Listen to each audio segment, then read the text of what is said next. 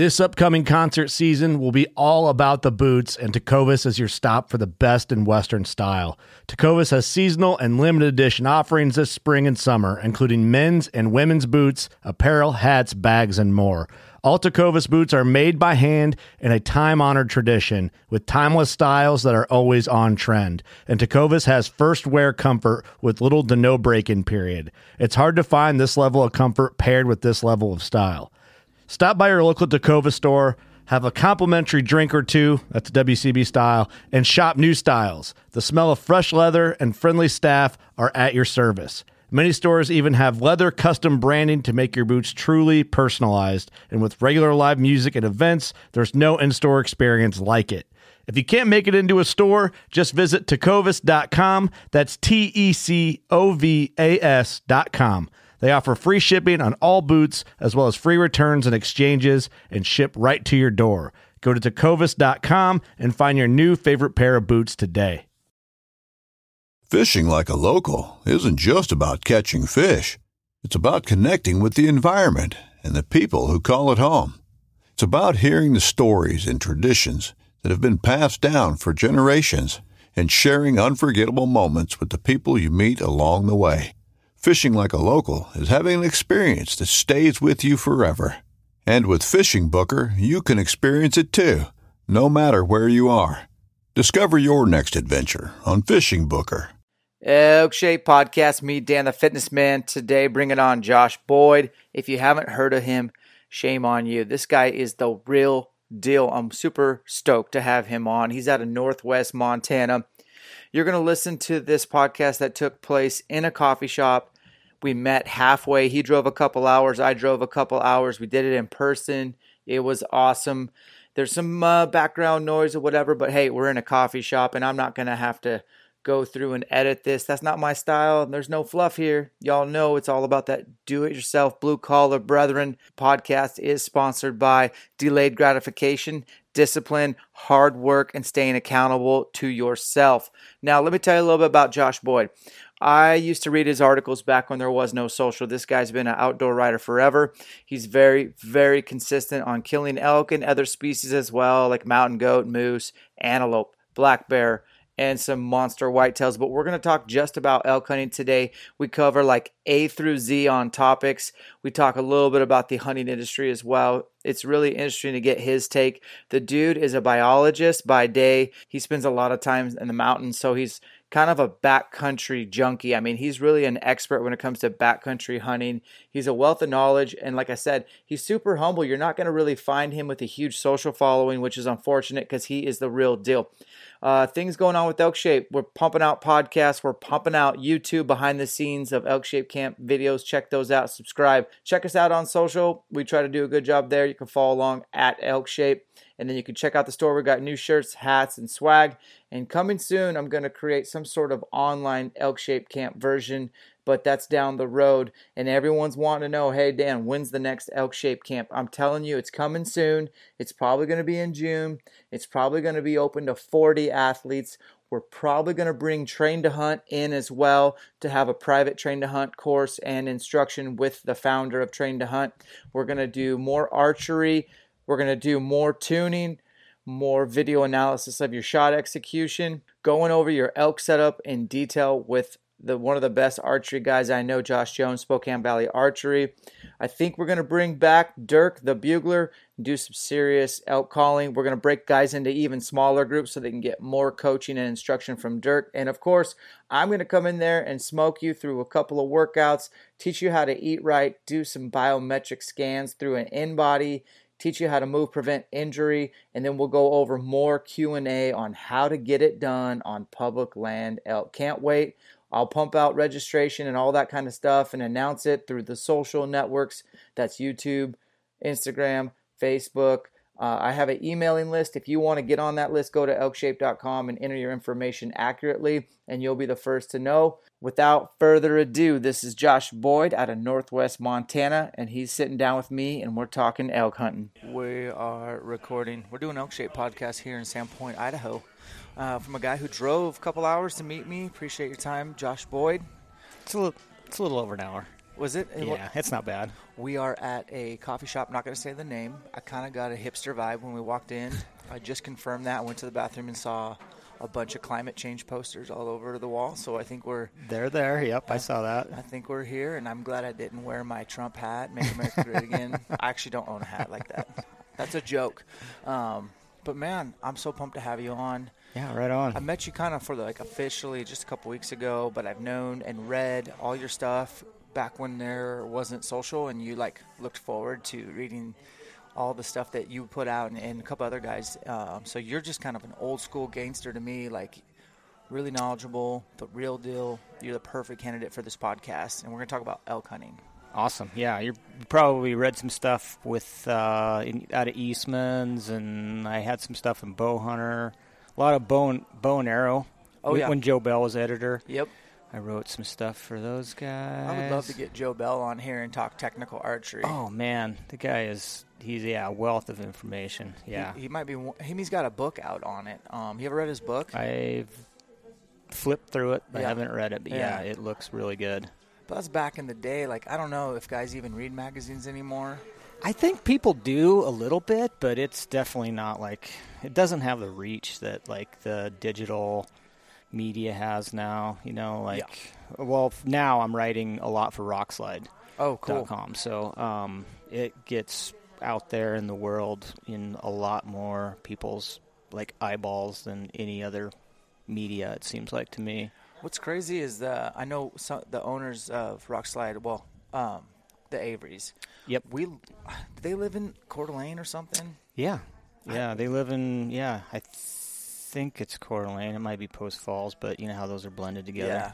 Yeah. Our paths don't cross much, and we hunt a lot of the same ground. And that dude, Ryan, he's the real deal. Yeah, he's awesome. He's the real deal. Yeah. So yeah, they're great folks. I love them. And then the other co-owner is Robbie Denning. Yeah. Out of Idaho Falls. And he's kind of a mule deer living legend. Yeah, he loves that term, the legend. But yeah, no, he's an incredible mule deer hunter. Yeah. He's dedicated his time and effort to hunting strictly mule deer. He's kind of dropped hunting everything else and just solely focused on mule deer, which, it requires some serious dedication if you're going to kill big bucks consistently. Which he's doing, but we're not going to talk about mule deer, man. Sounds good, man. We're going to talk about elk shape. I love elk hunting. Cool. That's my passion. So when did you start elk hunting? Well, in spirit, when I was about 4 years old, I couldn't wait to go elk hunting. I'd go with my parents or my dad. He would take me out when I was a little kid. Growing up, and we grew, my first memories growing up, we lived in central Idaho down in that Red River, Elk City country. My dad worked for the Forest Service down there. He's kind of started his career down there, and so he would take me out hunting every once in a while, and just to kind of get me hooked. And that was probably heyday elk, right? Oh, yeah, it was in the 70s. Oh, yeah, late 70s. They had a early rifle season where the bulls were bugling, and I remember him coming back with his hunting buddies with bull elk in the back of the truck, and they were bugling with garden hoses and the little copper tubes and all that stuff. And so cool. I started hunting for myself in Montana. We moved to Montana when I was 7 or something, and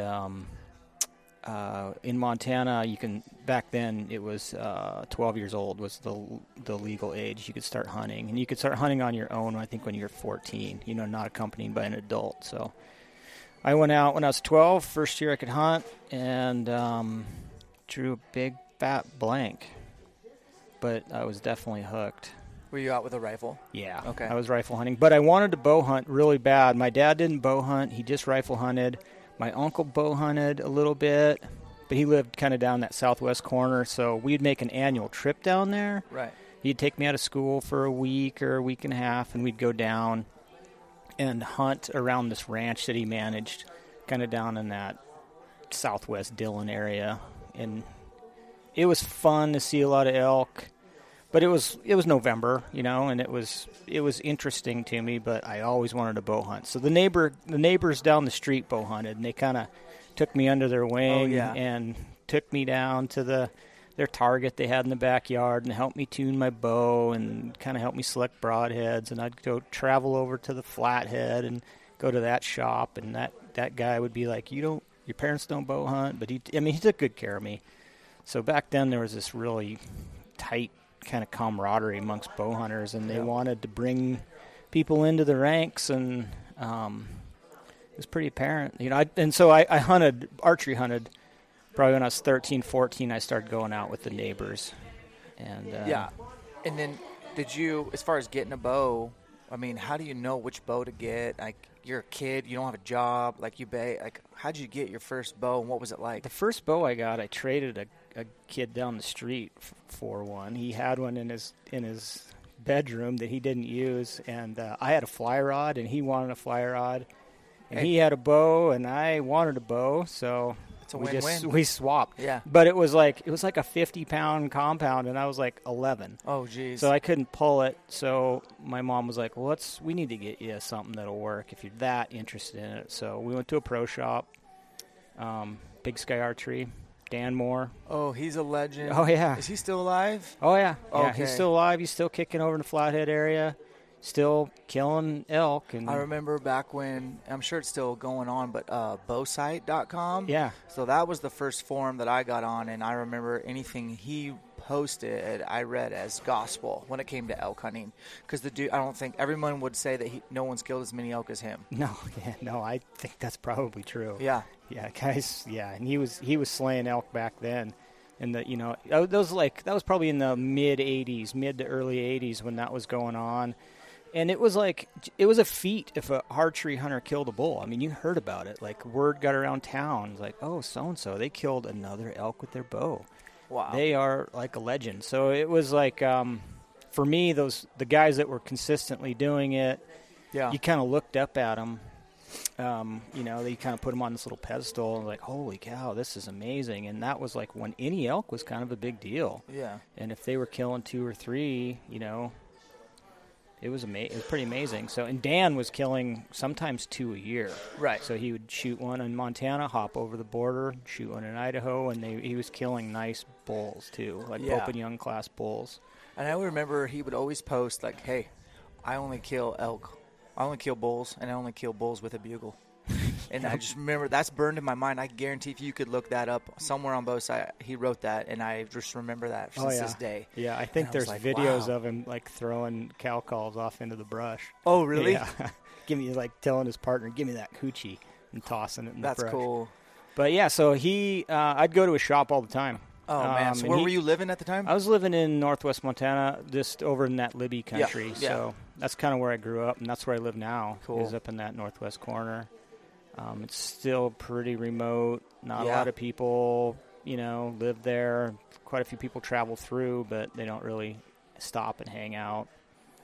So, yeah, that's kind of where I grew up. I grew up bow hunting, wanting to bow hunt, and I think I was successful on my first archery bull when I was 17. Wow. Me and a friend went down into some gnarly country. He wanted to learn to bow hunt. He knew I'd been bow hunting for a few years with my neighbor friends, and I was ready to kind of break off and do my own thing. And he's like, I got a great spot where I rifle hunt with my dad. There's bull rubs everywhere. What do you think? Should we go there and bow hunt? And I'm like, yeah, let's go. Yes, we If should. you take me to your spot, I'll teach you what I know, my limited knowledge. And we went down there. We planned it out. We had a big camp packed up onto this big road and set it up on the end of this gated road and stayed there for a while and called a bull in to his opening day. Called it into 12 yards and just double lunged him. Oh my gosh! Yeah, it was at 17. Yeah, and it was his first bow hunt, like actual real elk bow hunt. And this bull just came in and tore up a bunch of alder, like 15 yards in front of him, and then it turned and came in front of me. Yeah, it was epic. And then you guys got to pack it Then we out, got to pack break it it down first and foremost. Break it down. How I'd was that killed a experience? bunch. I'd killed a few elk with my rifle, so I kind of knew the process. Yeah. But I hadn't really packed a lot, because since I was hunting southwest Montana, close to some ranch stuff, a lot of it was pretty easy getting it out. Yeah. But I'd been around breaking them down enough that I knew, but packing them was a whole different ordeal. We ended up we had to pack it up out of a hole. Guys So the are doing road was on the top. Some man things at age 17. Yeah, when you think back upon it, it's like, it was kind of, yeah. Huh. Yeah, it was an Jealous. ordeal. That's really cool. So that just kind of set everything on fire? Oh, from yeah, there? yeah. So from there on, it was like, that's what I want to do. And I knew, I mean, that's kind of been my passion since I was a kid, though. Since I started seeing a couple guys bringing bulls in the back of their pickups, into town and showing them off that they killed this with their bow, it's like, that's what I want to do. And I've reading Dwight Schuh's articles in Outdoor Life when I was a kid on some backpack hunt in Colorado he did. So, yeah, it just kind of lit the fire, and it's like, that's what I want to do at some point the rest of my life.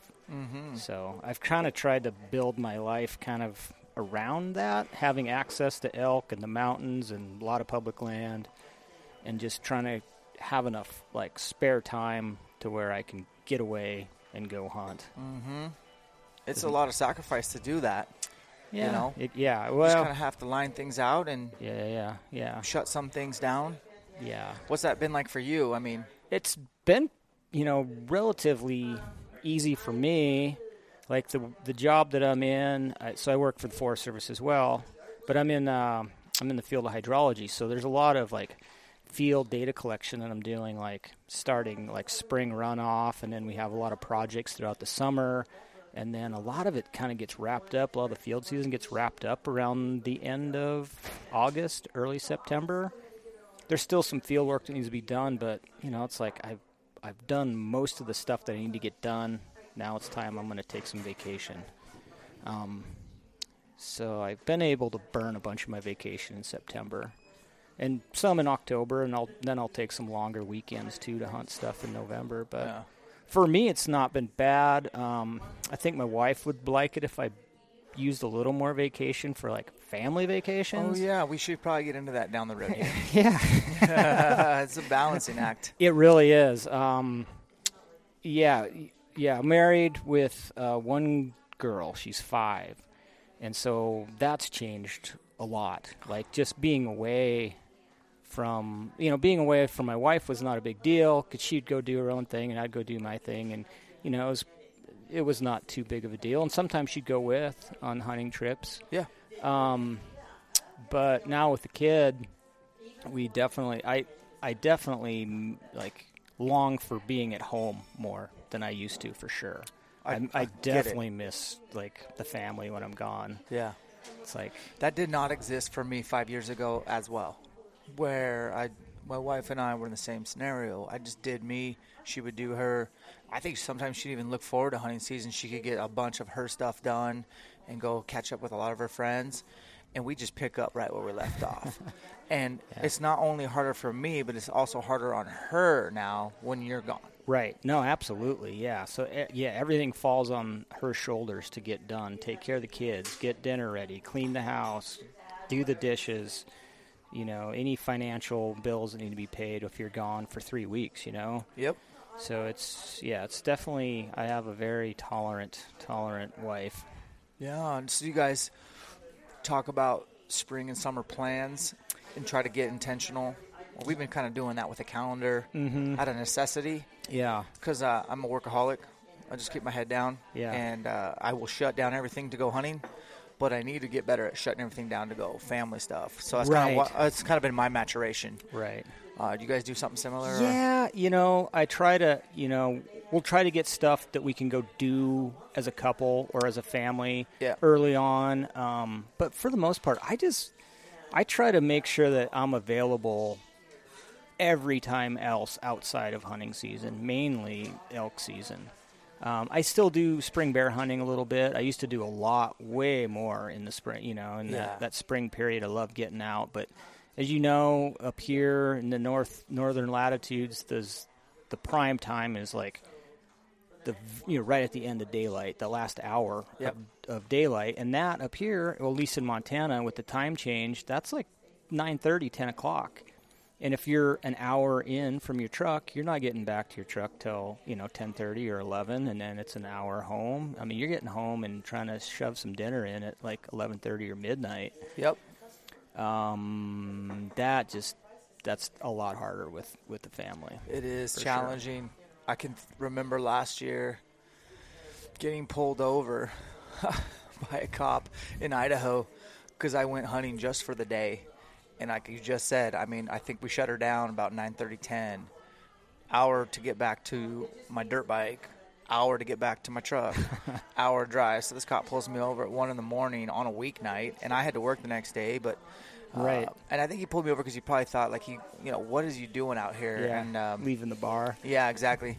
I was in decked out camo. My gear spread out like a bomb in my truck. And he was really cool. But I just remember exactly what you said, getting home, shoveling dinner down the hatch at 2 a.m. And, man, hunters are crazy. We're so passionate. Like, that's not even weird to us. But from the outside looking in, that's what it requires. We're going to get into spring bear hunting, too. I got some questions from a couple of listeners we're going to go over, tap your knowledge. I want to we kind of talk about family and balancing, and that's kind of important to me. I like to get that out of the way. Like, that's as a man, like, you need to put your family first. Yeah, so I guess my point was, like, I definitely have stopped hunting in the spring quite as much as I used to, and I don't shed hunt as much as I used to either. So there's just some things I just have put on the back burner to spend time with my family, and I mean, and I'm not giving up anything. It's super rewarding, and I love it, and it's great. It's just different. Yeah, I relate. So, I totally relate. But I also try to, come September, I am gone to do what I want to go do. Yep. So that's sort of that balance. It's hard, and it's different for everybody. Everybody has to create that own, environment for themselves, and every spouse is different. 100%. They have different tolerances. There's no rule book or protocol. But it definitely requires communication. I think that is the common denominator. Yeah. No surprises. Tell them what you're thinking ahead of time. And even if it's what you're thinking about all the time, at least tell them. That's probably something that I've learned to do more and more is just, hey, this is what I'm thinking. This is what that entails. She may roll her eyes, but at least I told her. Right.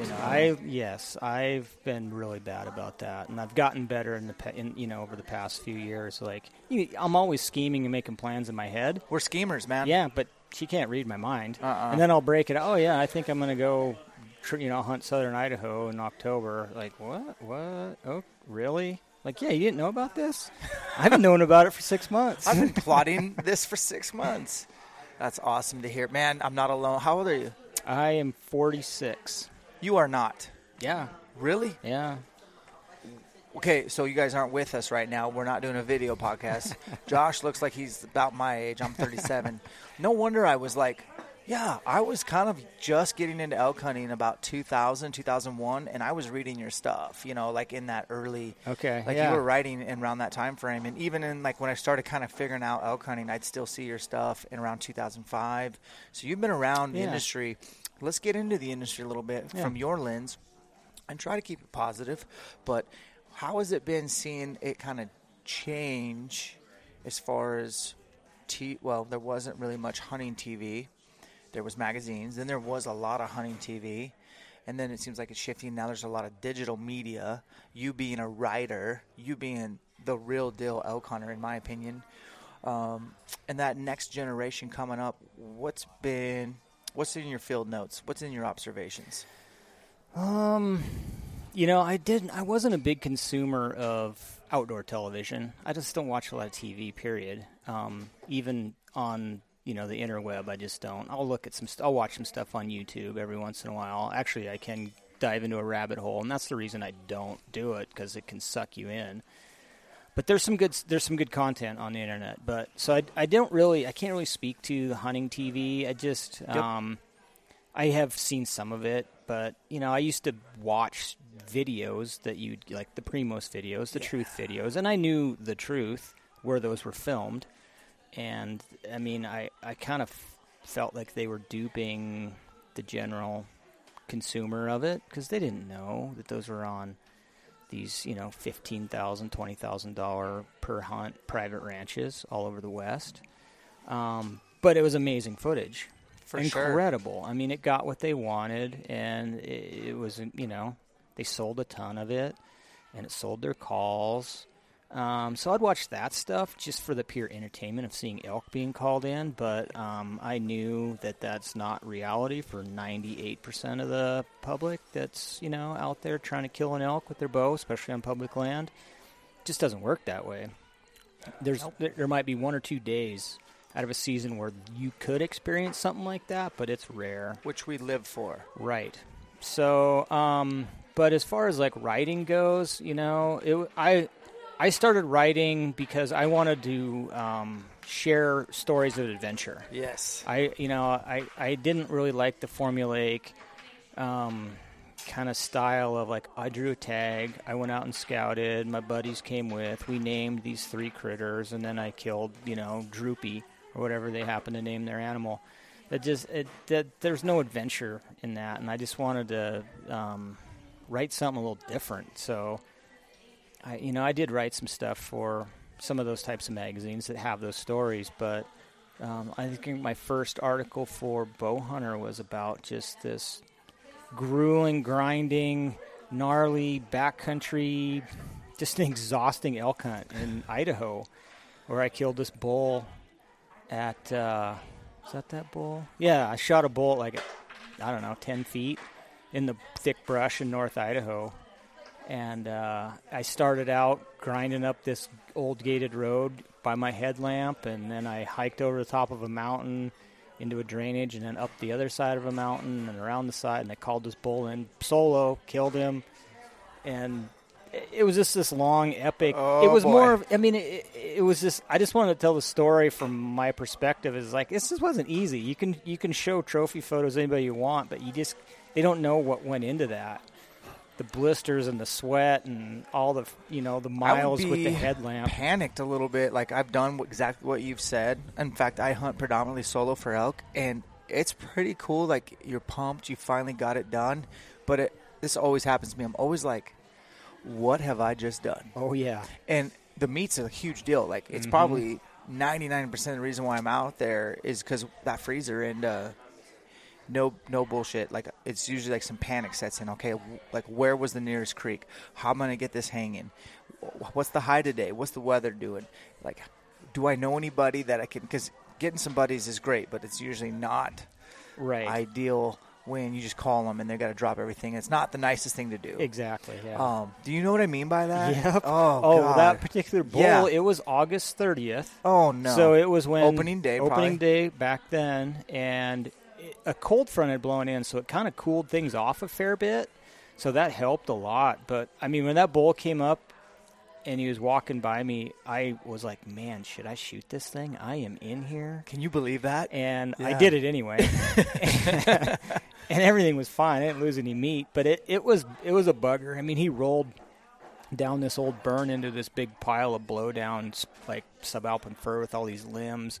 And I had to, like, bone him out from, like, the top side down. I couldn't budge him out of there. And then when you got the first side off, how did you flip him? I just tried to drag him uphill and roll him. Did you have to take the guts out? I didn't. I'm trying to remember that bull. I couldn't gut him at all. Oh, my gosh. He was just pinned underneath there. See, because when I hunt solo, I almost have to gut him after I take the first half off. And I'm not wimpy. They're such a big animal to flip them over solo. Yeah. And those bulls always die in the worst places. They do. Payback. So anyway, that was kind of how I started writing and what I wanted to write. And I just started writing some more technique articles for bow and arrow. And then print media started to kind of die off, and I started writing for Corey Jacobson's magazine that he had. Oh yeah, back. So did I. Or I went with the other one. There was 2 elk magazines. There was Elk Hunter. Yep. And then Extreme Elk. And did you feel like finally a magazine dedicated to elk hunting? Yeah, I'm in. That was my when they guys and then reached 2 out. of them came out. I know within like the same month. It was like, I'm in. Yeah. So Corey and Dirk. I'd known Corey for a while, but he reached out and said, "Yeah, we're really looking for somebody to write like it was a quarterly magazine. He's like, we really want someone to write like a backpacking, backcountry themed column. Could you do it? And I was like, yeah, I could do that. No problem. So the name of the column was like Beyond the Backcountry. He's like, you can write about whatever you want. Just go for it and just make it backcountry themed. So I wrote about finding water in the backcountry, how to load your pack, just some stupid mistakes you do. Yep. And it was fun. It was a good I guess, release of my creative energy to put those together. And it kind of forced me to like start taking more and better photographs and planning things out ahead. It's like, yeah, I'm going to do an article about this. I need to take photos about that when I'm out in the field. I was going to ask you about photography. So when did that start to elevate with all your writing? That was always a big seller with any of the articles I wrote. So like if you had good images to accompany your manuscript, it was almost a done deal. Like if you had quality images to go with a halfway decent article, the editors would accept it, no problem. So I just kind of amped it up a little bit when I started doing stuff with Corey, and I think that's when social media started kind of bumping things up. Instagram was kind of coming online, and the imagery was sort of starting to become a thing, and then it just kind of blew up, and print media crashed, and the way the future was online. And that's what I happened to run into, Ryan Avery called me out of the blue one day. He had to find my number because I wasn't on social media at all. He ended up calling Kurt Roscoe from Stone Glacier because Kurt and I had been in contact over some different stuff, and he had my contact info. Got my number from Kurt, and then tracked me down and said, hey, we want you to write for us. I'm like, I don't know. I'm pretty busy right now. I don't know if I have time. I'm writing some stuff for Corey. And he's like, well, just think about it, blah, blah, blah. And then like a month later, Corey's like, yeah, we're kind of going to fold Extreme Elk into Elk Hunter. So probably not going to be writing anything else. I'm like, oh, that's all right, whatever. And then I ran into Robbie Denning at a Mystery Ranch event in Bozeman. And he's like, hey, you want to write some stuff for us? I'm like, you know what? I just talked to Ryan earlier this spring, and he kind of wanted me to. So I was like, yeah, let's do something. And one article turned into two, and I think last year I wrote like 4 or 5, maybe 5 for Rockslide. And they're more gear review driven articles. Great. They're great. Yeah. They're fun to do. People need that. I still look to get other people's opinion and take, especially people like you that have seasoned and kind of evolved with the equipment. Yeah, I'd really like to hear your take. So now you're kind of looking broad view of kind of how the industry's changed a little bit. Where do you see it going with hunting as a way of life, hunting and conservation? You have a lot of this clean air, public access, clean water talk. I'm seeing some politics come into play. Oh, yeah. What's your take, being on this earth for 46 years, you said? Like, yeah. Where's this thing going? Yeah, that's a good question. So, I think overall it's been going in a good, positive direction. There's a lot of exposure to hunting in a very positive light, it seems like. Social media brings out, a lot of good people. And, it exposes hunting for what it can be. Mm-hmm. But there's some dirt that gets drug up and some trash that gets talked. And, I try to ignore a lot of that stuff. It's not even worth my attention, really. With the limited amount of time that I have, I try not to dive into that stuff very deep. But it seems like, politically wise, it seems like there's definitely a subgroup movement amongst hunters, new hunters. It's kind of trendy amongst, sort of the younger generation as far as a way to acquire food, and everything's real food based. Which I can appreciate that. I can get behind that. For sure. And that's one of the main reasons I love to hunt. I like having a freezer full of elk meat. I know where it came from. It's pure. It's clean. It's not full of hormones. It's not genetically modified. Mm-mm. It's incredible. There's I love usually it. No elk meat recalls. I just read on this morning there's this huge beef meat recall. This lady posted it on Facebook, and I was just like, never had an elk meat recall. You know what I mean? Nope. Yeah. I've had some mule deer that I'd like to recall. Some ruddy mule deer. Oh, yeah. But, so I think that's a good thing. And as far as politics, it seems like the politicians aren't that. There's all that public land transfer talk. Yeah. I don't know. There's some other political, stances that people have taken, have tried to, pull a wool over a few sportsmen's eyes. It doesn't seem to happen as readily now because information is just free flowing. Yeah, it is. Everybody's kind of tuned in. Everybody has a voice. Everybody kind of can get behind some of these movements to kind of put the kibosh on some of that stuff. Yep. And the whole public land transfer thing was just a mess. I don't know. I know the roots of it, but it's kind of it's very political. Yeah, and it's very one-sided. I understand where they're coming from, but it's really coming at it from a bad place, really. Yeah. I don't do much with politics. I just, like I said, it doesn't excite me, so I don't put much energy, time into it. What does excite me is taking my son elk hunting on public land. And so I can get behind any concept where, I'm not a huge big government guy, but I don't mind the public lands being in federal hands, which is our hands. And I don't like the idea of the states, because when they get in a jam, they'll sell that right off. And absolutely. Access goes down. So ultimately, I just want access, public lands. And I do, as far as the hunting industry stuff goes, I just want people to be more transparent. I don't think there needs to be a division between, say, guys like you and me that public land, elk hunt, do-it-yourself, over-the-counter rhetoric versus the guys that hunt ranches like the Primos guys did on their videos. Right. I just think you need to be honest and share where you did it. If you had a guide, who was your guide? And that's great. Right. I think there's a lot of people that don't know better still. Right. Like you said, even back in the Primos DVD days, there was a lot of us, myself included, early on, that thought that's how elk hunting was supposed to be. And that's not what has been my experience or yours. Right. And I think some people do that nowadays with their social. They might paint this picture that, huge bulls, but they don't give you in the backstory. Right. And when you start to do your homework and understand how much it costs to hunt this ranch in Utah or Colorado, it might be out of your means. You know what I mean? No, so absolutely. And I like the idea of celebrating any elk on public land. Oh, yeah. Especially with a bow. Well, any weapon, but Yep. and then the gratification that comes into it. Let's move on past that. Let's get into elk hunting tactics. People want to know how to get an elk killed. And I'm coming off of a weekend with 20 newbie elk hunters. I speaking of social, I watched a little of that on your social and on Dirk's. Yeah. Yeah, that looked incredible. Yeah. Unbelievable. Congratulations, by the way. Oh, man. Yeah. Very life-changing for me. They all said it was life-changing, but for me, very humbling. The reason why I bring it up is because I've just got all their questions fresh in my mind.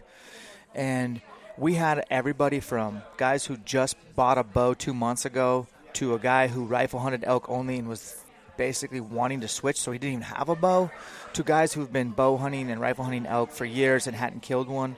I think maybe one or two guys actually had killed an elk out of 20. So we fed them as much information as we could, but honestly, Josh, oh, yeah. It takes a lifetime. I think I did a good job, but I'm just going to reiterate, there's no real shortcuts. I mean, there's podcasts, there's YouTubes, there's resources, there's forums, but at the end of the day, you just got to get out there and go make the mistakes. Yep. So let's get into the mistakes that you made early on, and I want you to compare and contrast. This is going to be a hard question, but I want you to compare and contrast them to the mistakes that you still may happen to you to this day, because I still find a way to screw things up. But what are the most obvious ones you were making early on versus the ones that might sneak up on you now as a seasoned elk hunter? Yeah, I guess when I was starting out, it was kind of a patience thing. It was like a kind of a I didn't give some of my calling setups enough time, or I just wouldn't hang out, and I wouldn't glass, or I wouldn't sit there and listen, or a bull was probably committed to me and was coming in silent, and I didn't realize it because I was just like, well, I don't hear anything, he's not bugling anymore, and just take off. And I still do that sometimes, but not as frequently. Yep. But that was one of the biggest mistakes I made. just starting off. That's so critical. I hope people heard that. Just giving it time to marinate and knowing when to pull the plug. I mean, it's still kind of an art. It is, and you're not going to figure it out until you have a bunch of experience under your belt. And even after you have a bunch of experience, you're still going to screw it up. I mean, it's just going to happen. Yeah. No one's going to have every setup dialed perfectly. Yep. And I mean, you're dealing with elk. They don't know what they're doing half the time, I swear. Pretty random. Yeah, they are. They're a crazy creature. It's almost hour to hour. Yeah. You could say day to day, but I could almost argue hour to hour, with what they're feeling. Yeah. So wow, that's cool. Yeah, but like when I was beginning, I just lacked woodsmanship too. I grew up, in a small community in the mountains, and I hiked and backpacked and hunted a lot with my relatives and my dad, and there was still a lot of stuff that I just didn't know, and I just you don't get experience until you live it. I mean, you can't buy experience. And you can't buy knowledge. You can buy a little bit of it, but that whole living it is a whole different level. So, like, what exactly does a hoof sound like when it knocks on a downfall log? You don't really know that until you see it or hear it in person. And then you hear it a few times like, oh, that's a bull coming. Silent. Like, he just zipped his lips and he's coming right at us in a rage, looking for me. And so it just takes a while to figure out what those nuances are of elk behavior. And that makes sense. And I guess with that, you just got to have time. You got to spend time out in the field to live it. And one of the biggest things is spending a lot of time doing it. So, my advice to people who are starting out is like take as much time as you can in one big chunk and go elk hunting. If you can take 10 days and go all at once, you have a big upper hand than if you're just hunting weekend to weekend to weekend. Yeah, you get almost in a flow. You get into a zone. And, man, that little break, it can be healthy, but I just don't see that speeding up your learning curve. Some of the questions we were getting about reading sign, I felt like I couldn't really answer in person. It would be like, okay, we'd have to be in the woods, and I'd have to show you that this track is fresh. Right. But since you're a writer, maybe you can articulate with words. What is some ways that you read sign and to know that it's fresh or that it's good or that maybe even knock up type of sign, or I want to do a set here? Like, what are you looking for? Now, obviously, terrain features. You and I are kind of like that Northwest Montana, North Idaho. We love our brush country. Yes, we but do. We've also hunted everywhere. Right. So we'll kind of go general sign. Hey guys, hate to be that guy, but I got to interrupt Josh Boyd before he breaks down elk sign. First, we just got to get a little Corey Jacobson time, Elk 101, University of Elk Hunting. Here's a little plug and a discount code for you listeners. Check it out. Hey elk hunters, Corey Jacobson here from elk101.com. And if you're like me, you're probably thinking about elk hunting every day of the year and working continually to maximize your chances for success this fall. Well, Dan and I have created a special opportunity for you that I feel will absolutely take you to the next level in elk hunting, regardless of your previous experience. 3 years ago, I created the University of Elk Hunting online course with one goal in mind, to make you a more successful elk hunter. The UEH online course contains 45 chapters of detailed elk hunting information organized into 17 modules and covering every imaginable elk hunting topic, from planning and scouting to calling tactics and tracking and every topic in between. The University of Elk Hunting online course is the most comprehensive and complete resource available to elk hunters. And for listeners of the Elk Shape podcast, Dan and I have teamed up to offer you a 20% discount when you sign up. Simply go to elk101.com, click the link to the online course, and use the code ELKSHAPE, all one word, when you check out. You owe it to yourself to invest in the single most lethal weapon that you take to the elk woods each fall. Invest in you. Sign up for the University of Elk Hunting online course and elevate your elk hunting success today. So, obviously, tracks and trails that are freshly ground into the hillside, that's one thing to look for. Rubs in the rut. So difference between a fresh rub and an old rub is just, you look at the bark. How crispy is it? What's it been like? What's the climate or what's the temperature been like? Has it rained a whole bunch? And sometimes it's hard to read what a rub is when everything's all wet. But if it's been dry for the past 2 weeks, which a lot of our Septembers are anymore, they're super dry, super warm, and you walk up on a rub and the needles are green. Some of them are freshly just trotted on the ground and smashed into the dirt. Yep. The bark is moist and still flexible. Yep. It's like that's a fresh rub. Yeah. If it's crunchy, the pitch is a little dried on it, and little bubbles or little drops of sap built up on it. It's like, that might be a couple weeks old. Yep. So I kind of key into that. Look at wallows, how much mud is splashed out of them. Where's the mud splashed? Has it rained since? Yep. When's the last rain? Because the rain will wash that stuff off the grass. It's like, Or is the water? I mean, it takes a while for water to clear up. If it's real cloudy. Right. But you can kind of tell if it's not cloudy. Something probably hasn't been in it for a little while.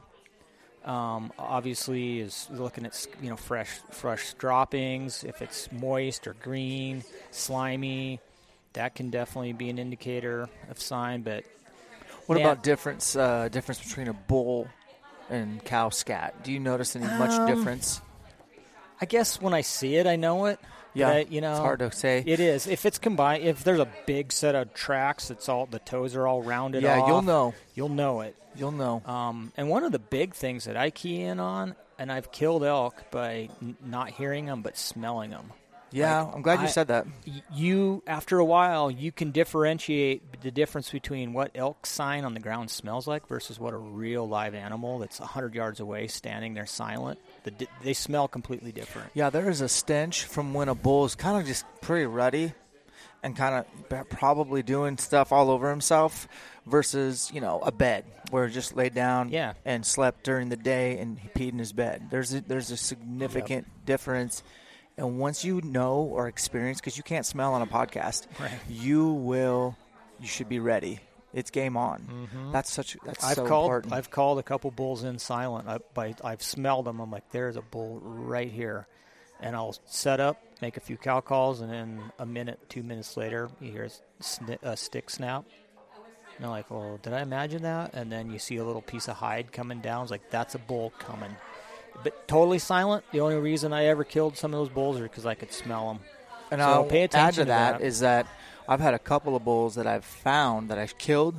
I shot them, and maybe the blood trail kind of came dry, and there's a bunch of tracks, cows, calves, and I can't find where he went. I've had my sense of smell help me find where I thought that bull went and recover him. I know that sounds, well, you get it. Yeah, I mean, for sure. They're stinky critters. Yeah, you can definitely smell it when you're close to them. You know it. That's good for reading signs. So some of the other stuff these guys are asking, and this topic to me is not that sexy just because I'm just not very good at it, but e-scouting. I had a lot of questions about e-scouting, and here's my take. I can go on Google Earth and kind of plan some logistics, but every time I get there, it just looks different in real life than it does on Google Earth. Mm-hmm. And so it's kind of been like I've kind of put less stock on far as like really combing the country, but I do fly over and do get, some ideas together for my plan. Do you use e-scouting to your advantage? And if so, what are you doing? I do use it. I don't rely on it exclusively let's say I'm checking out a new area. Yeah. I use it just to see what it kind of looks like overall. Like how much dark timber is there? How much of it's burnt? What are the drainages, drainage bottoms, what do they look like? What are the roads? What do they look like? Yep. Are they way up on the ridge? I mean, you just get an idea. If I'm on this road, will I be able to glass over in that drainage? How far out on that ridge is that bald knob where I can see stuff? So It just gives you a feel for what it looks like, but it does not supplant or, I guess, take the place of boots on the ground. 100%. What about topo maps? Dude, I use them. I think all the time. These newer generation guys need to chill out on the Google Earth and go back a little bit on the topo program. Oh, it gives you a lot of information. I pull in so I had a special permit in southern Utah last year, for elk, a late season bull tag, and I'd never set foot in the unit. I e-scouted it a whole bunch, but I had some help with some glassing points. A good friend of mine dropped me a bunch of great places. He kind of grew up in the right next to the unit, and he's like, "Here's some spots, to glass from. Go check it out." But I pulled in all those topo maps, and I use Avenza on a tablet or my phone. How do you spell that? Avenza. I'll drop a link on this cast for people to check it out. Is it free or do you got to pay to play? It's both. Cool. Yeah, there's a pro version and there's just a basic free version. Okay. And you can get these geo-referenced PDF topo maps. Mm-hmm. And I use it. I use it at work a lot, but I also use it in my daily life for playing. And it just geo-references you on a topo map. I love it. It's great. And so I brought all those in onto a tablet, and I left that in my truck because I was just kind of cruising around, just getting the feel for what the landscape looked like, and I could tell where I was on the topo. And then I also put them on my phone to replace the GPS. But having topos, it gives you a better idea of slopes and distances and just how long it's going to take you to cover some of that ground based upon, vegetation and trail access and all that. But you know how a lot of guys will hunt together and then they kind of get back at camp at night and they kind of compare notes and tell stories and kind of debate and make a plan for the next day? Mm-hmm. My hunting buddies are a topo map. I make it back to camp and I have a conversation with my maps and I debate and go over the plan for the next day until I literally fall asleep. And I'm not kidding. I've done it so many times I can just laugh about it because that's just what I do. And topo maps are everything. Love it. And I bet when you had your topos out and you knew your glassing points of that southern Utah unit, I bet you knew kind of where the elk were going to be before you even threw binos up, just off your topo. Yeah. Can you talk to that a little bit? Yeah. So, I looked at some features on the ground. And so in southern Utah, I was looking, it was a late rifle, so I was down there in mid-November. So I'm looking for shaded bedding areas for daytime stuff, but I was looking for the big open southwest facing slopes where they'd be out feeding in the mornings and evenings. And so I was basically just like, okay, I need to be on this knob so I can look over in that canyon and I can see all that. So it just kind of lays out all the little, and you see more, I guess, let me back up. You can see more intricate details on a topo map than you can Google Earth. You can see those little tiny creases that might have a spring in it, or it might have a game trail coming down. And there's just more detail to it, I think. That's so awesome. So one of the questions, or I guess one of the things I advertised at the camp that I feel like I kind of let the guys down is we just didn't have enough time to go over Onyx Hunt. I would say half had it already. And Onyx was really generous and gave everybody a 1-year subscription. Oh, wow. That's right, awesome. Which was really cool for these guys. But I didn't get a chance to kind of go over how I use Onyx. And I don't know if I do it the way other people do, but I am a junkie on running tracking. I put it on all day long, and I save them because I'm generally on elk trails. And I move the way the elk do, something I didn't do when I first started. Dude, I sucked at navigating. I went up and down. I didn't understand that elk never go up and down. They're smart, right? Yeah, they're efficient. They're very efficient. So I just leave it on. I follow the elk. I chase bugles. And if I leave it on for a certain amount of days in a certain area, you hit save, all of a sudden you have road maps on your phone of where the elk travel. Yeah. And you don't waste energy. You're very efficient. And we talked about at the camp as far as like somebody asked a question like, do you go back to the same place year after year, or do you like to go to new places? And my answer was both. I have my same haunts that I'm going to hit. I know when I'm going to hit them, but I bank time every year for new places, and then I just leave that Onyx tracking on, and that area becomes efficient. So if you can get real efficient with areas. Now, how many areas in we'll say your core area, do you feel like you can get in and get out and just kind of find where the elk at? Because finding elk is half the battle for noobs. How many areas do you have up here and wherever you hunt that you can get in, get out?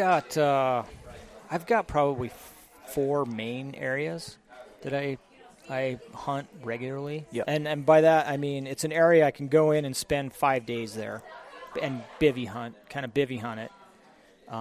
maybe longer if needed, but I try to like not go much more than that. If I'm doing like a backpack hunt close to my house, I try to go out 4, maybe 5 days. Yep. It keeps me mentally more refreshed, and you don't have to pack as much weight overall when you're bivvy hunting. If you're pretty just efficient. You can go pretty lightweight that way, especially in September if the weather looks good. And these are areas that you kind of know where to camp. Yeah. Now you are bivvying, so you could technically drop wherever you wanted, but you probably know the best place to camp, the best place to call from, and where to intercept. Now, elk have a million bedding places. Where to find water. Yes. Your access points to not bugger the elk, where they're at certain times of the day, just the most efficient routes to the top of a ridge to look on the next basin over. Yeah, by hunting an area several years in a row, you kind of get an idea.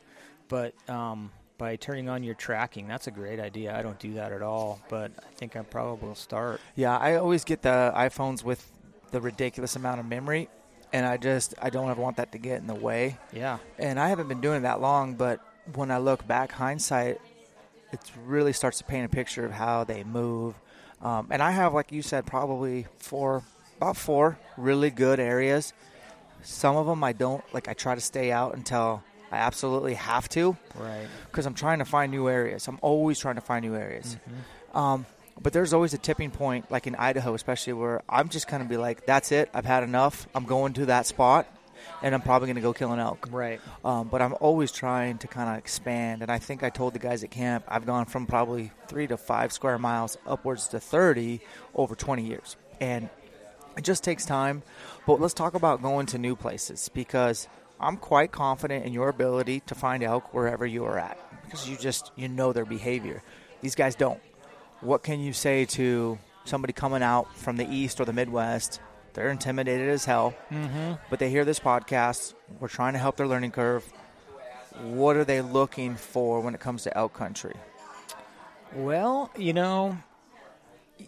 I guess it comes down to the 3 basic things. They need security, they need food and water, and a place just to kind of get away from everything. I guess that's security, but food, water, security, basically. Those are your 3 things. Yeah. In a new area that's a general unit, security to me means getting away from the end of a road where a trailhead takes off, or a main access point behind a ranch. The elk are going to be down on the ranch a lot of the time. They're not going to be on the forest after the first week of bow season. So you just kind of have to get away from the normal spots that people think they are going to go, or where most people go hunt. Yeah. So it's just thinking a little outside of the box, but you got to look for, is there ample water, and is there feed and cover for them? Yeah. And, you can kind of figure that out on Google Earth a little bit, but if you're going to come out here from somewhere Midwest or back east, I recommend coming out a couple days in advance and just figuring stuff out without the intent of hunting. Yeah, you can still hunt and scout a little bit, but I would say spend 3 or 4 days of just covering ground and figuring stuff out before you hunker down and get set on a specific plan. If you have a plan figured out in your head based on maps and Google Earth, you might be disappointed. Probably you will be. Yeah, there's a good chance of it. So what if you're hunting with a group of guys? Don't you think they should all just kind of go a different direction? Divide and conquer. Yeah. Split up and come back to a main base camp and compare notes, and then head after the elk that you found. What do you think your most successful tactic has been historically on killing elk? Tactic is in just. Are you calling? Are you sneaking in? I'm calling. You're calling? Yeah. Okay, well, let's talk about calling then. Yeah. Would you classify yourself as like someone who could compete at elk calling competition?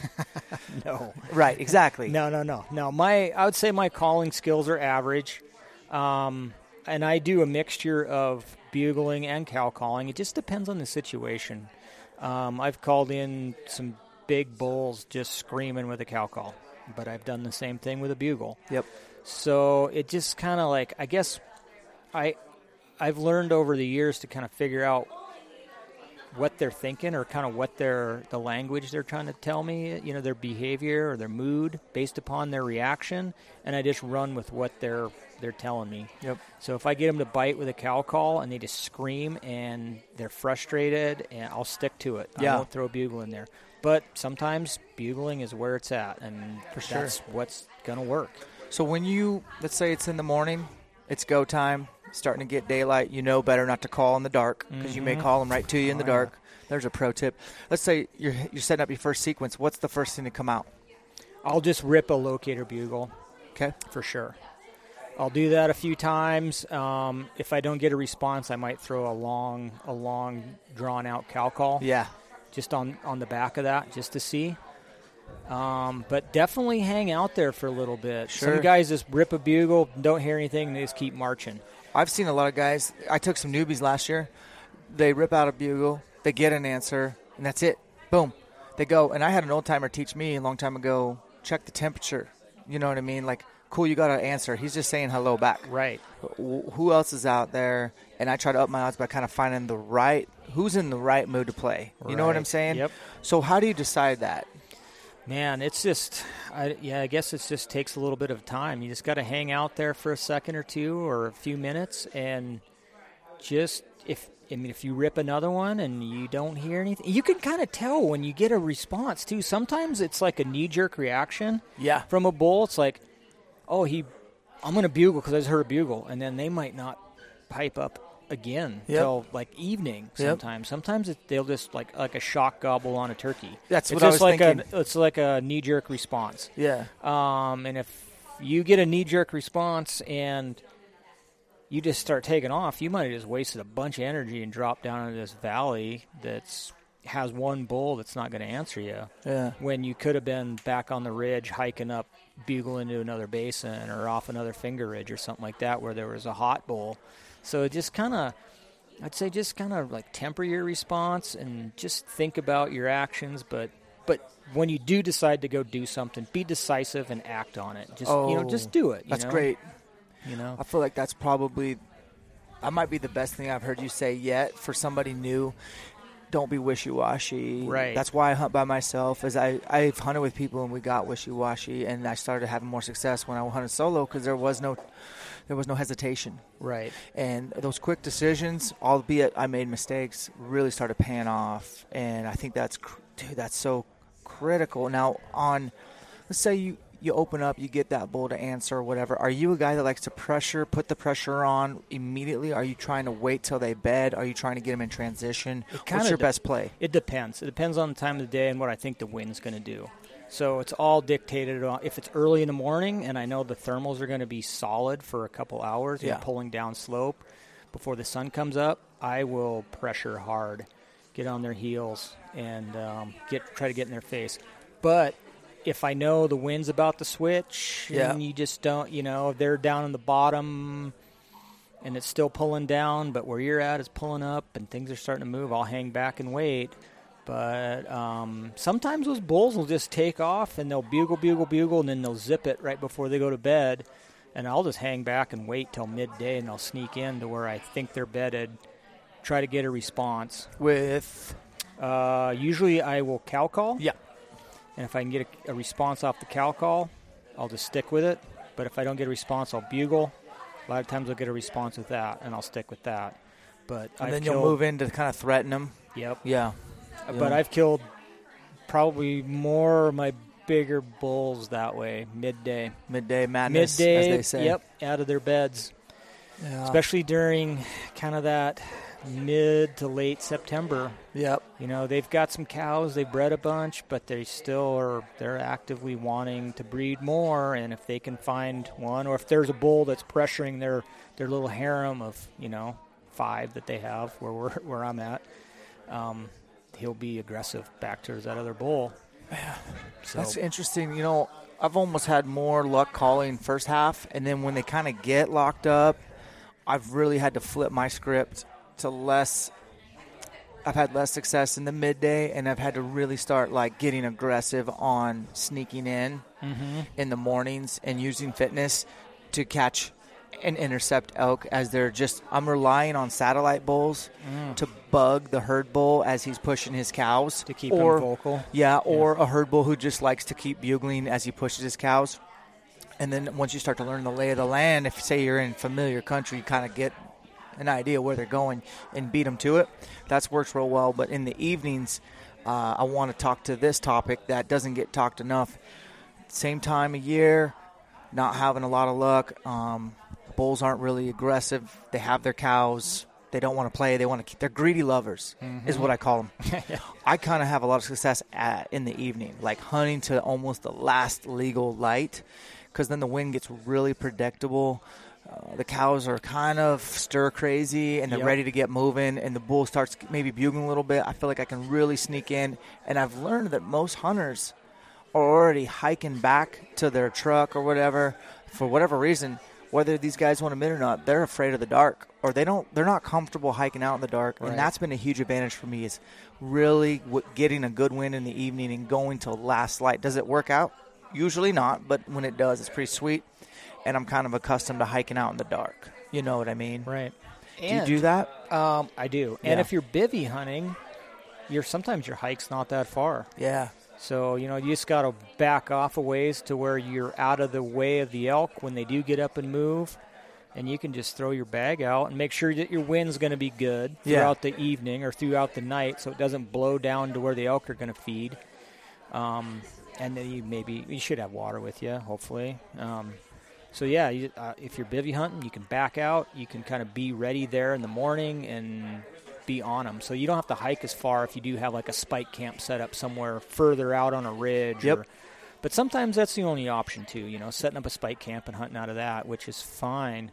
But yeah, like you said, you just got to be comfortable navigating in the dark, hunting in the dark, or like hiking out in the dark, and not injuring yourself if you get into a bad spot like blowdown or brush patch. I gotcha. All right, well, let's end with some what would Josh Boyd do? Evening, you just went after the herd. They got up. It didn't work out. You're bivvy hunting, backpack hunting. It's dark. You pull out. You're going to cook your dinner. You're kind of up high. Let's say you're up high. Water's down low, and it's evening now.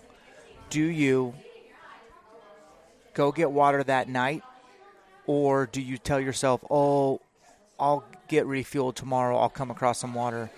All right, what kind of guy are you when it comes to water? Because water's pretty important when you're bivvy hunting. It really is. And a lot of times I've noticed that I've had to sacrifice sleep because I personally don't like getting water in the morning. I like to kill elk in the morning. So what would you do? I would get water when you can. I would definitely get it before morning, especially if I'm out. So the situation, I'm out of water. There's bulls or elk right here. I'm right next to them. I want to camp next to them, and I'm out of water. Sometimes I might just tough it out and just roll the dice. Yeah. And think, well, maybe they were down in that bottom the night before. I'll be down there with them in the morning, and I can grab water then. Or I could hike down there and get fueled up right now.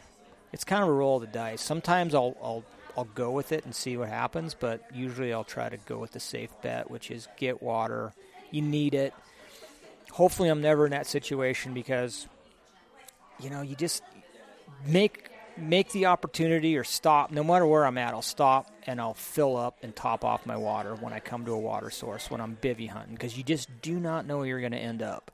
There's been a few times where I've been like, oh, yeah, we're going to traverse through this basin. There's got to be water over there. We don't need to get water right now, and we'll get over to that spot. And no, that's the worst. Sorry. Yeah. Don't have any water here. Now we got to drop 1,000 feet or 1,500 feet to get water. But when we could have had it before we started hiking. Yeah. But, anymore, if I come across a water source, even if I'm actively after a bull, I will stop, and it only takes, 2 or 3 minutes.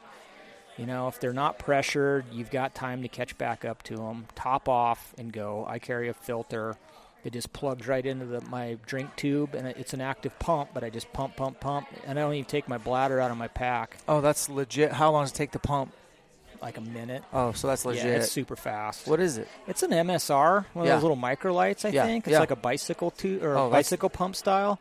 The thing, I mean, it does plug. You got to back flush it fairly regularly, but it pumps fast. Yeah, it does. So you just plug. I mean, I can just plug my drink hose right into the outflow and just pump, and I'm off. That's cool.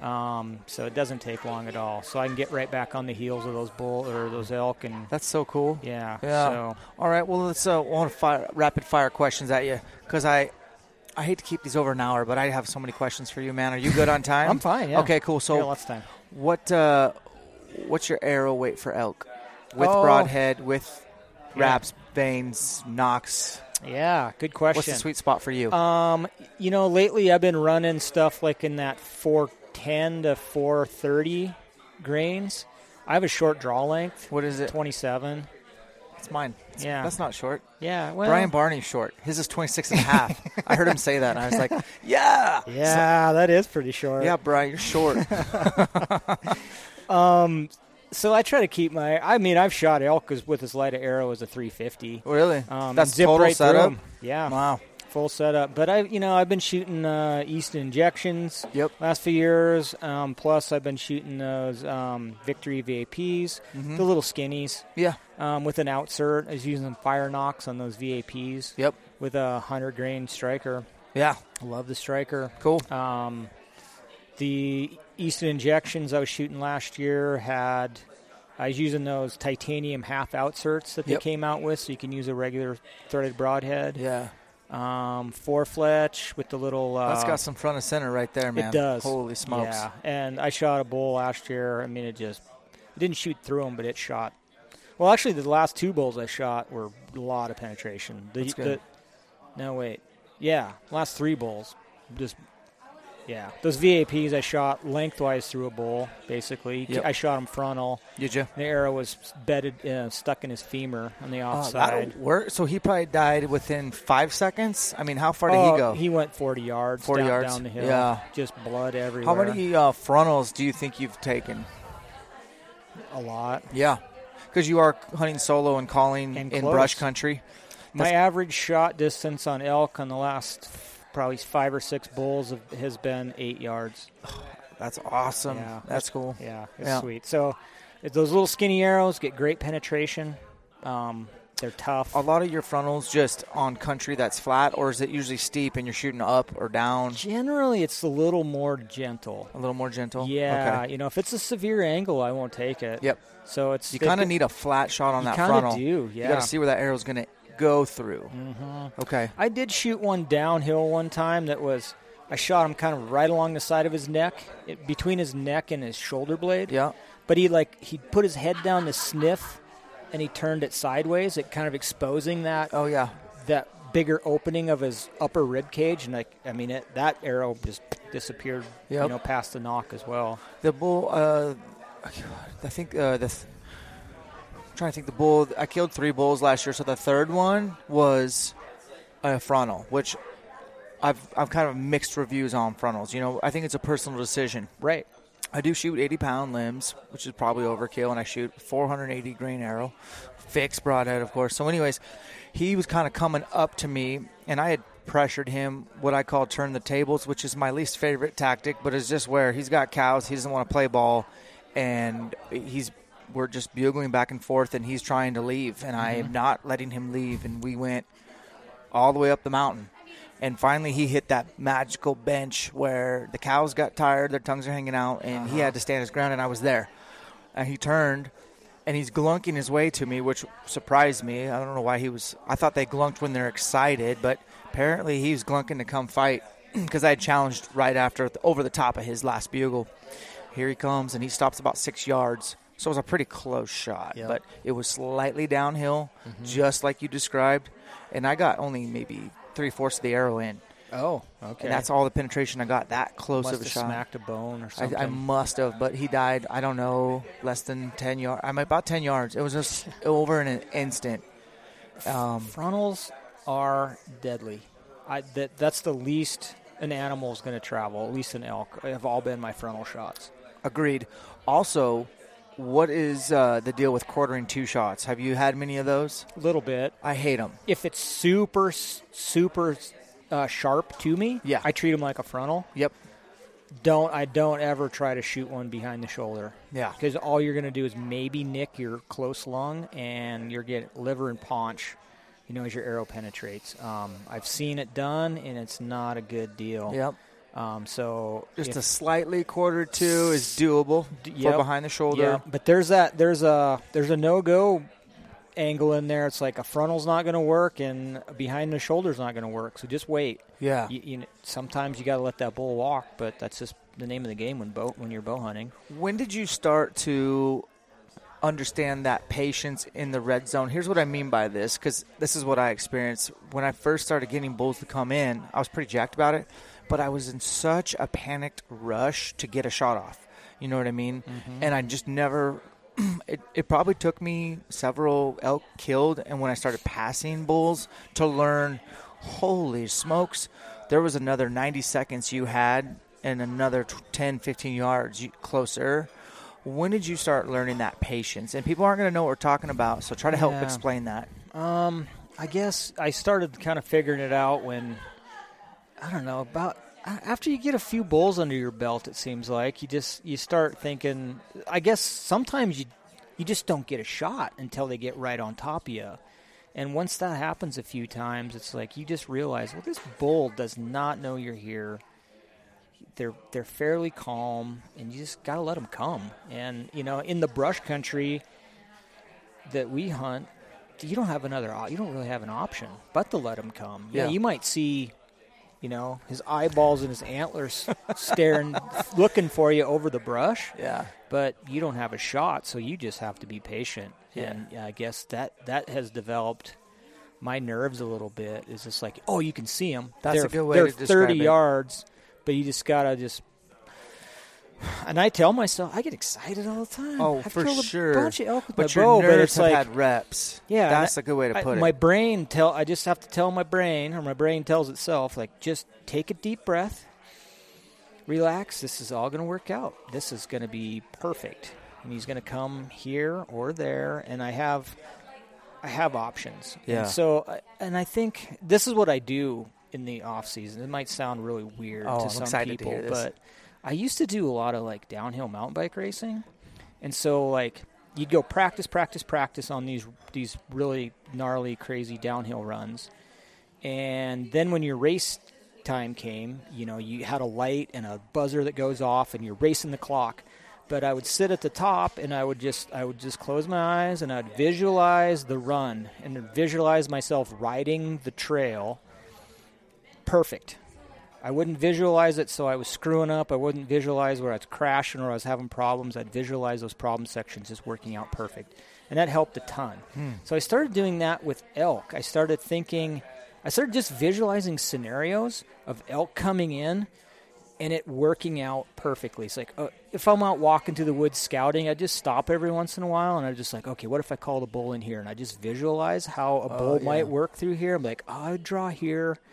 And then he would pop out there, and then, he'd be 30 yards or 25, and I just visualize it all working out. So that kind of gets your brain going through this rep of making shots at elk. And it increases your blood pressure a little bit. Your heart rate goes up when you're doing it right. Yeah. And to me, it helps a lot to when it actually is happening. It's like you visualize it a ton in your head. And here it is happening. It might not be exactly the same the way you visualized it, but it helps calm my brain a little bit. And the cool thing about what you're saying is unlimited reps. There's no limit to how many you can visualize and paint that scenario because it's going to be automatic. Yep. Nervous system, all that stuff. In fact, you may shoot the elk and be like, I don't remember the last 15 seconds. I don't even know what happened. You didn't black out. You just your autonomic service. It's all, fight or flight a little bit. So speaking of a high heart rate, have you ever messed with shooting your bow under duress, like on purpose, like run, hike up a hill, shoot, or whatever? Believe it or not, I co-founded Train to Hunt in 2011, walked away from it 2 years later, and then I've even written programs and told people what to do and how to do it, but I haven't done it myself that much. I'll do it on the 3D course, I'll do it with hiking, but I've never really gone into my gym and just done stuff with a heart rate monitor, and I finally did it just this week. Okay. I messed with a heart rate monitor just to kind of see what's up. First thing I'll tell you is that it's just like shooting an elk as far as I could feel my heart pounding in my chest. Now, the whole breathing thing, I'm usually not out of breath. I was out of breath, so that was a little tricky to navigate, but the heart beating, because I could be just sitting there, but my heart rate could be 160, 170 because the bull's coming. Yep. So I did all this physical stuff and shot, and I would say the heartbeat is definitely duplicable. Like, you're duplicating that. I'm 37, so my max heart rate projected, I don't remember how to do all that, but it's probably like 180, 185 is about the highest my heart rate could go. I got it to 170 something. Wow. And it sucked. Shooting, it took a couple of breaths, and I was able to get my heart rate down. But the cool thing about when you're doing physical activity is, like, say you were doing hiking really fast uphill and you stop. The moment you stop, your heart rate should probably go up a little bit more. And that could happen to you while you're elk hunting. So you're hiking after this bull, you stop, here he comes, your heart rate's going to go up naturally, and then you're excited. You probably got to practice this shooting under duress. And I would tell you, like, I wasn't super proud of my group.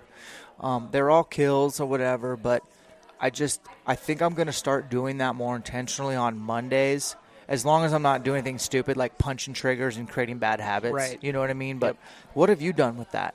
I've just been like, so I'll go like, I'm kind of like you. I was kind of curious how I would function, after a long physical activity. So in the springtime, before the trails open up, I'll go road riding on a road bike, and I'll do like a really long, like 2 or 3 hour road ride or something, and I'll come back and you're just drained, depleted, everything's just gone, and just throw the bike in the garage and then run down, grab the bow, walk out to the range, and just see how you feel after you've been that's assaulted awesome. your body for 3 hours. And I guarantee you that my effective range is not what it is when I'm just out there in my flip-flops on a Sunday morning, plunking the bag. Yeah, that's true. But it's good. It's good to be aware of that, and know how your body reacts. And I think you can train yourself to become better. Yeah. Try to control some of your movements a little differently, and control your breathing, and just know that your heart rate. I mean, you can lower your heart rate somewhat through some training. I agree, and I think just being really fit helps too. Like, I know for certain those 20 guys that came to my camp, I bet most of them wouldn't be able to get the heart rate down to where mine was with just a few extra breaths of air. And that's not me trying to impress people. It's more like I'm impressing upon you, like, your conditioning matters. Right. And it will affect. Ultimately, we're working for that one shot opportunity, and it always comes down to not technology or how badass you are. It's the shot of the bow or the whatever. But sometimes that's your only one. Sometimes you get one opportunity, and then that is it. I try to spend about 20 days archery hunting elk, and sometimes I'll get one. Yeah, and you worked your ass off for that shot. Yeah, and when you blow it, it's like, oh no. You can cry yourself. What am I going to do now? Year. That took 15 days for me to get that opportunity. Yeah. Hopefully you have more than that. But so I'm doing this new thing with my training buddies. We're going to, every Monday, we're going to do shooting under duress. Cool. Nothing crazy. I did this last one after a grueling 90-minute workout session. I was already fatigued. It was really good for me. And I like what you said about that long road bike ride. You depleted all your glycogen, you're fatigued, you're covered in sweat. That's really transferable, I think, like, to what it's going to be like when you're hunting after elk. It's a very physical endeavor. At least it is in my experience. Right, yeah. Well, let's finish with maybe giving some suggestions on where to go. Here's the last question that I get the most. What would Josh Boyd do? Over-the-counter, Idaho, Colorado, or, quote, over-the-counter, general tag, Montana. People ask me all the time, which would I pick? I know what I've told them. What would you tell them? Well, I've never hunted Colorado, so I'll preface it with that. So they should go there. Yeah, I hear that they have the highest elk population in the West. 280,000 or something crazy? Yep, go for it. I don't think there's many hunters there either. Yeah. No, seriously, Either one can be good. There's trade-offs to both. Idaho has a little shorter seasons, but you have to pick a zone kind of a deal. But they, I believe Idaho manages their elk in a pretty decent way. The places I've hunted, I've hunted up here in the Panhandle, but I've also hunted southern Idaho, and man, there's a lot of elk in a lot of places of Idaho. Montana, it manages it differently. You can go to other areas in the state, southwest or south central, and see a ton of elk as well. But there seems like there's more private land harboring in some of those places. So, yeah, you might see a bunch of elk, but they might not be accessible. And Montana does have a longer archery season. It's kind of a wash. I mean, I don't know. I can't pick one. Yeah. How about both? Both I try to are hunt good. both if Do you? I can. Yeah. I need to start coming back to Montana. I just experienced a lot of what you just said with the private land harboring. It just got so frustrating. I mean, yeah. I hate that. So I know there's lots of wild places in Montana, and it's close to me. So maybe I need to do some refiguring. But, yeah, man, this has been a cool little environment. We're at a hipster coffee shop where I'm pretty sure nobody hunts. And we're both wearing flannel, though. So that's right. That. We fit in. We fit in. And we're talking elk hunting, which is obviously your passion, man. It is. I love it. Congrats on being a dad and getting Thanks. your priorities in check. Where can people find you out in the world of interwebs? Well, you can find me on Rockslide. Just my username is Josh Boyd, so staff writer for those guys. And then the only social media I'm on is Instagram.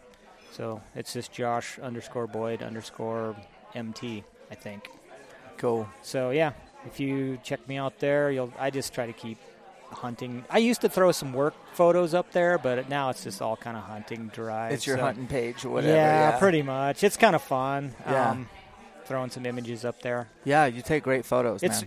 It's inspired. That has inspired me to kind of up my photography game a little bit. So, really? Yeah. That's cool. I've enjoyed just checking out other people's stuff. And what do you shoot on? I've got some Micro Four Thirds bodies that I use, so Panasonic and Olympus. Yeah. And cool. I do a bunch of video stuff for, it sort of pertains to my job, but I use my personal gear for it. So they take great video. So yeah. Panasonic GH4 and GH5 they're awesome video bodies. Yeah. So, and they take okay images. Yeah. So, dude, we'll have to share a campfire one of these days, man. That'd be awesome. I think us short guys, those elk don't have a chance. I know they don't. I tell people all the time when you hunt brush country, being short does not suck. No, it's great. Yeah, you don't have to bend over to crawl underneath stuff, and you can just cruise. Do you have any desire to hunt rosies? I do, somewhat. I wouldn't mind going, but some of that reprod that they hunt's gnarly. Yeah. So I've hunted quite a few times with Brinker. Yeah. And he's from Oregon. Yeah. And he's hunted up here in the brush country with me, and he's just like, man. How does he compare it? This is just like Oregon, but instead of having a logging road right down there, there's nothing down there. Okay, cool. So and he's like, he doesn't get too much further than a mile or two from any old roads. Yeah, because it's all roaded over there. Yep. But brushy, and he's like, yeah, this stuff reminds me That's just cool like to hear. Oregon. Yeah. So I think the brush hunters from the Pacific Northwest would do okay down there, and in Oregon and in Western Washington. But, yeah, I've always wanted to. My wife did her thesis on Roosevelt elk over on the Olympic Peninsula. No kidding. And I kind of wanted to pursue it back then, but I just didn't. It's like an over-the-counter tag for me coming out of Washington. Oh, yeah. But okay. I just can't seem to want to. I don't like going anywhere near Seattle. No offense if you live in Seattle. I like going the other direction. I hear you. But, yeah, man, I appreciate you driving Yeah. over an hour. Yeah, to meet me. well, you drove up here as well, so Yeah, it was man. good to chat Good excuse with to you. hang out with you, too, man. Yeah, it's awesome. All right, well, we'll catch you on another one. All right, sounds good, Dan. Cool.